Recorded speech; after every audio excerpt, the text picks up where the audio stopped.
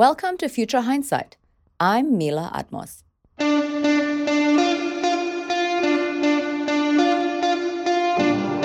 How can we extend engagement beyond elections and keep elected officials accountable? That's a question that today's guest on Future Hindsight, Maria Yuan, asked herself while she was managing a state Senate campaign in Iowa, a battleground state known for its voter engagement. She founded Issue Voter in order to give everyone an equal voice in our democracy by making civic engagement accessible, efficient, and impactful. Thank you for joining us. Thanks for having me. So you have come up with this brilliant idea to found Issue Voter in order to help citizens engage in the political process. Can you give us a quick introduction about what Issue Voter is and how it works? Issue Voter is a nonpartisan online platform that lets you send your opinion to your elected officials in one click and then actually track their voting records throughout the year. And what we do is we summarize bills into plain language along with bullet points from both sides. We also send you alerts so that you know what Congress is debating and you know whether there's a reason to send your opinion in the first place. I'm signed up to Issue Voter, and I have to say that I really love it. I receive your emails, and I love how the emails are short, to the point, and clearly explain the purpose of a bill, the pros and the cons, and who is sponsoring it. And I love, of course, that you tell us about all the bills, not just the ones that are making headlines. At the end of the email, we get to express our opinion for or against, and you forward that opinion to our representative. What's your feedback from the representative? Well, one great thing we know is that reps' offices really do track constituent contact, and our open rates on the rep side are over 80%. And so we know that our messages are getting opened, they are getting through. The reps get a daily summary that says, for constituents in your district, here are how many support and oppose each bill. And I think one thing to point out that's really important is that we really do only send each rep the opinions of their own constituents. You say that you track and tell us how the representative voted, which I've seen. Have you received any feedback from the users, from the voters, about how the representative has voted? Actually, I would say that falls into three categories. Okay. One is positive. So a lot of times I think we have this almost animosity or negative feeling towards Congress. And we know there's a negative feeling because approval ratings for Congress are typically below 20%. Right now, they're kind of hovering around 13 to 15%. And so it seems that people are dissatisfied with Congress. But I would say a positive thing that has come out of Issue Voter is some people will look at their rep scorecard and see that their rep is actually representing them the majority of the time, and then they can feel good about reelecting that person. And then, of course, there's the flip side where people see their rep really is not representing them at all. What that means is for the bills where a user sent their opinion to their rep, we're showing them that their rep actually voted the opposite way. And in those cases, the good thing that can come out of that is that users are more motivated to vote and to vote for an opponent in the primary, especially, for example. I would say the third category of reaction we've gotten is for people who, before using Issue Voter, assumed that their rep was representing them. But then after using Issue Voter, realized that they weren't. So to give a specific example, I spent a lot of time in San Francisco last summer, and there were a lot of people who told us that they were surprised to see that Nancy Pelosi was not necessarily representing them on all of the issues. It's people that self-identify as liberal. So they assume, oh, well, my rep is a Democrat, so she must be representing me. And they start using Issue Voter and see that that might not be the case for every single issue. That's interesting. This definitely increases transparency and accountability for the representative. What have you seen as a result of this that you didn't expect? Yeah, that's a great question. It's also really good timing to ask the question because we just sent out our first user impact survey. And so in the past, we had always wanted to get feedback from our users, and a lot of that feedback was around just Issue Voter, the site itself. But this survey was really focused on, are we having the impact that we want to have with our individual users? So in other words, are people feeling more informed?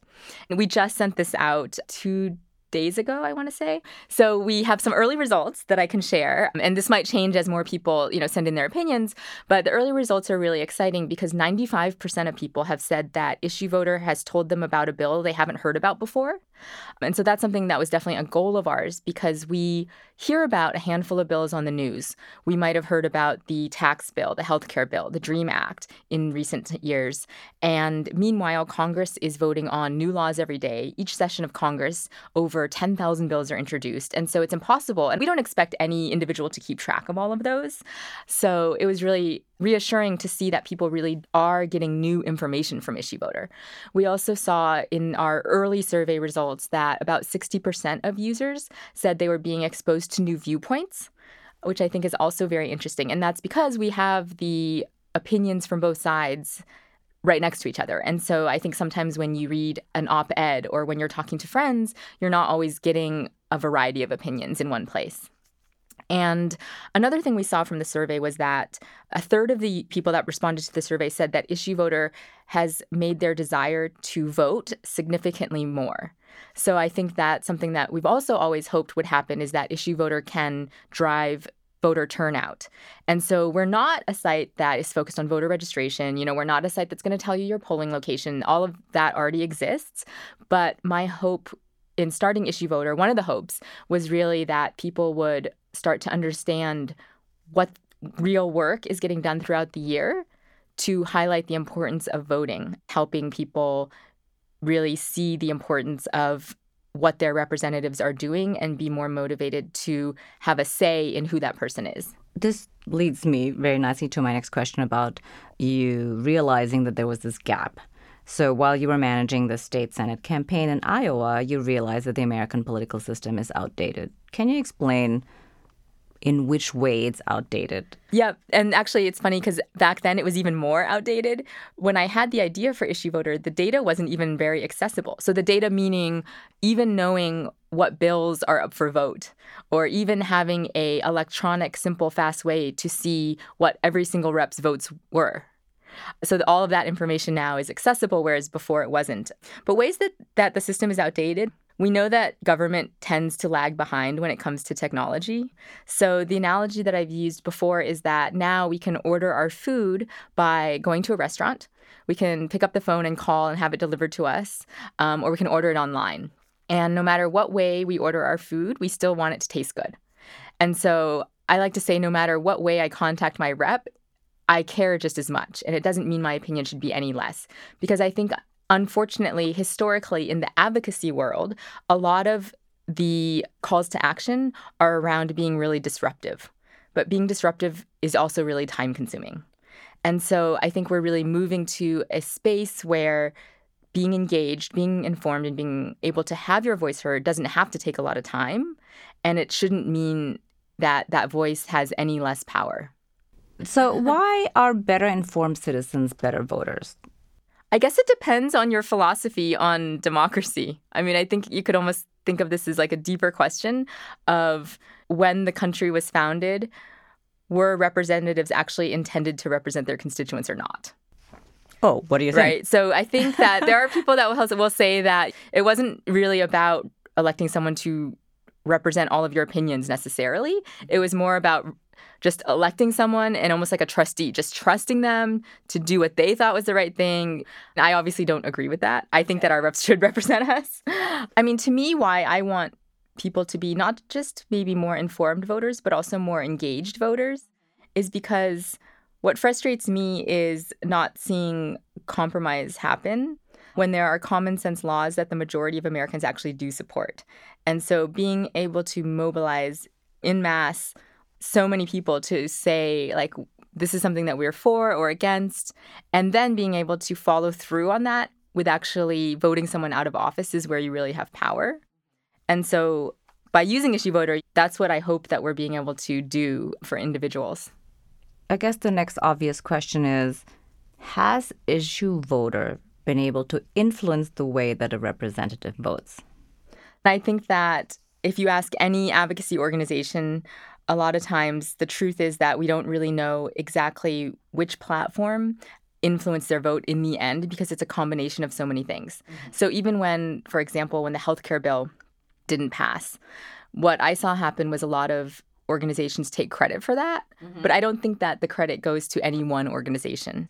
What we do know is more anecdotal. So I know that we've definitely had users that have talked to their reps and asked them, are you getting my issue voter alerts? Are you reading them? And they've told them that they are. We've had reps reach out to us and want to be connected to constituents that have been using Issue Voter and really connect one-on-one with them. So that's been great. Talking to a former rep, something that he mentioned is that while he was a rep, he felt like a lot of times from the rep's perspective, it feels like you're hearing from the same people all the time and that they really do appreciate a tool that can bring in new voices and bring in people who maybe are not the people that were historically always contacting them all the time. The other thing to note is that from a rep's office's perspective, every constituent contact really is tracked.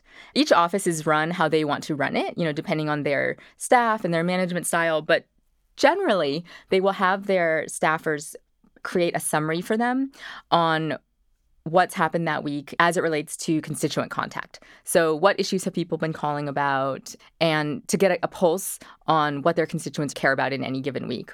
So how many people are Issue Voter subscribers? Is that what you call them? How do Yeah. So we don't usually talk about the number. Something that we are proud of is that in our first year, we have users in all 50 states. Excellent. And we've sent over 250,000 opinions to Congress. Wow, that's a lot. And so we're not a household name yet, and it's definitely one of our goals. And so audience awareness is really important. Something that's always helpful for us is for people to share Issue Voter, to tell their friends about it, to tell organizations that they're a part of about it. And something we're looking to do more of is form partnerships. So partnering with other organizations who want to engage their audience year-round and want to encourage civic engagement. So that could be universities, that could be organizations focused on getting people to register to vote. It could be even companies. So there are a group of companies, for example, that in the last election partnered to encourage voter registration. And so partnering with Issue Voter is something that could enable them to encourage people to be engaged, not just during the election time, but year-round. What would be your reason to persuade somebody to be engaged on a year-round basis?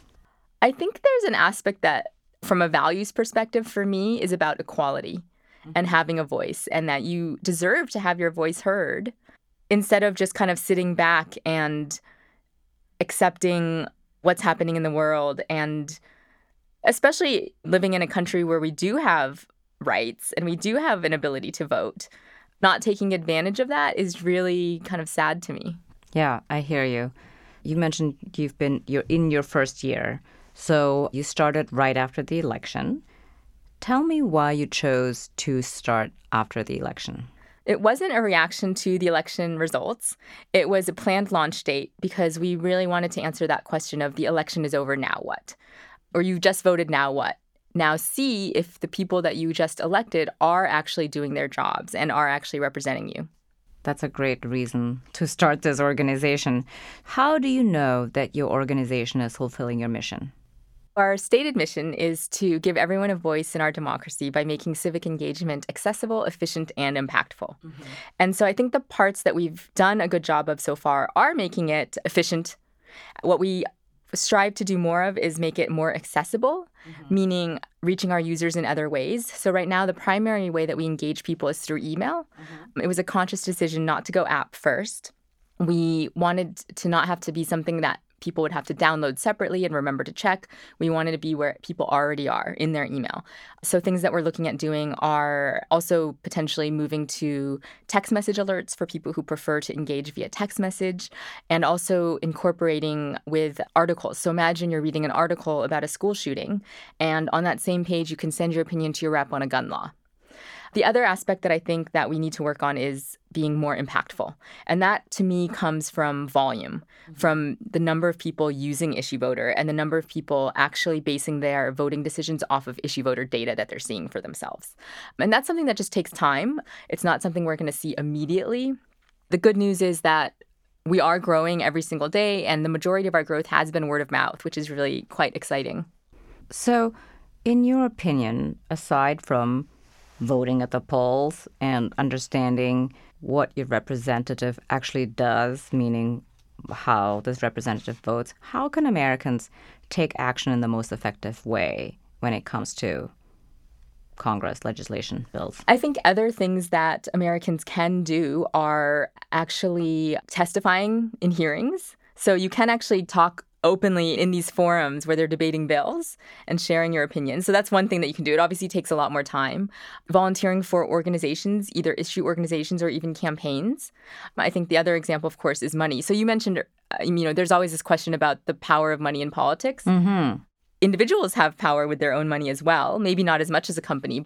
Every little bit helps. So donating to organizations that are doing good work, donating to individuals that are running for office that you support is a way to, I think, have an impact that actually doesn't take time. So how does voter engagement with their representatives reduce outside influence, such as from lobbyists?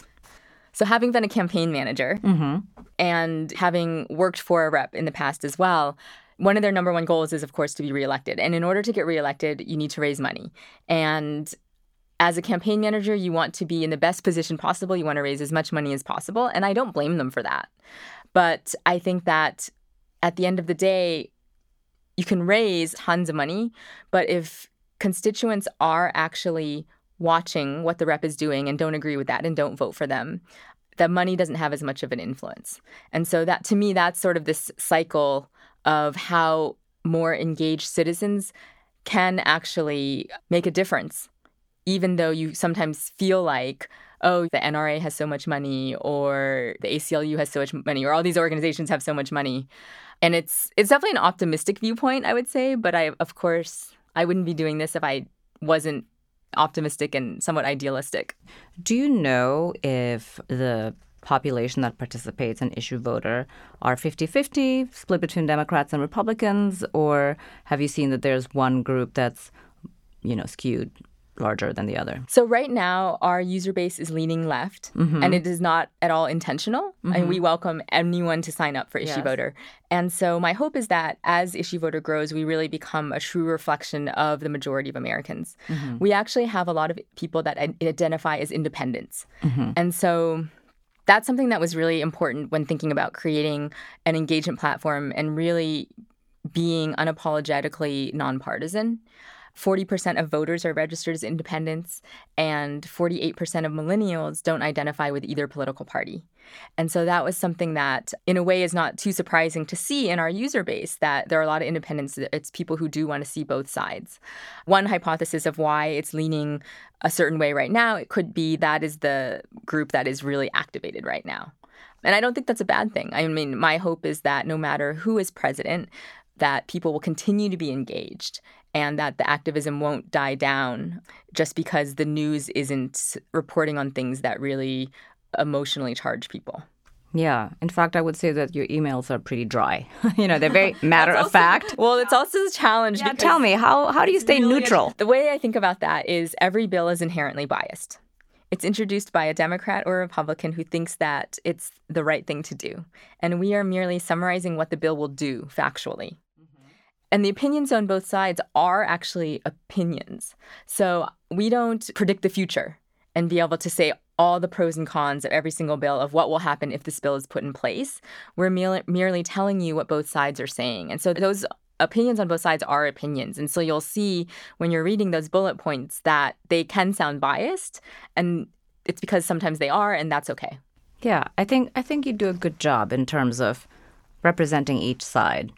Even though it's in bullet point form, that it does give you the color of each side. And you can, if you follow the news, it's very obvious why one would be for or against. Right. And we've actually had a user tell us that before using Issue Voter, they didn't even know there could always be another side. Oh. So sometimes, you have an issue and you really have a strong viewpoint on it, and you think, this is the only way I see it. And that after using Issue Voter, they start to kind of see like, oh, this is what the other side thinks. Not that it necessarily changes their opinion. And our goal is not to necessarily change people's opinions. It's more just to say, consider these both sides. We had a user tell us that on a specific bill, it wrote us afterwards and said, oh, this was a tough one because on one hand, I consider myself an environmentalist, but on the other hand, I felt like this bill was doing something negative for labor. They kind of have to weigh like the different aspects of it. Yeah, I think that's always the case, right? In fact, I would say that on most bills, there aren't just two perspectives. Often there are multiple perspectives Right. beyond the two, which are difficult to weigh. That's a good point. Which bill has had the most traction? Is there a bill where you were surprised that a lot of people voted on it? A bill that isn't as well known that got a lot of interest was one about bees. And so there was a bill about making a certain type of pesticide that is harmful to bees illegal. And so people wouldn't be able to use that pesticide anymore. And people were really had a lot of support behind that. It was very interesting. I'm really heartened to hear that. People are engaged and are paying attention. Yeah. What makes you hopeful for the future?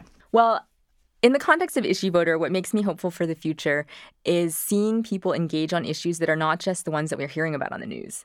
So this idea that Congress is voting on new laws every single week that we're not necessarily hearing about. And the fact that people are willing to still engage with those, I think is great. Because I think historically in politics, it always feels kind of spiky. You know, something would happen, people get all riled up, and then a month later, it almost feels like it's not in the conversation anymore. And that's kind of the news cycle. But it's nice to see that we're able to keep people's engagement and interest more steady.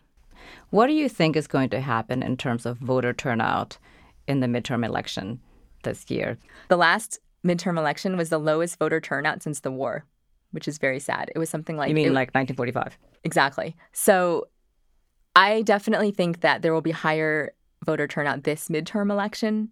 I really hope there is because more people need to vote. And also, I think that a sign that it will be is some of these special elections that we've seen. And so I think that's a cue that people are turning out to vote. And we also recently created a tool that helps people see when their primary elections are. So that's another thing that people are starting to, I think, be more aware of. First of all, there's getting people to vote every 4 years. Then you have the goal of getting people to vote every 2 years. And then you have the goal, I think, now that more and more people are aware of voting in the primary elections, where I think in a lot of cases, that's where you can really have almost more of an impact. Because I feel like there are going to be people who are dissatisfied with their current rep, but they're not quite willing to go and vote for someone of the other party necessarily.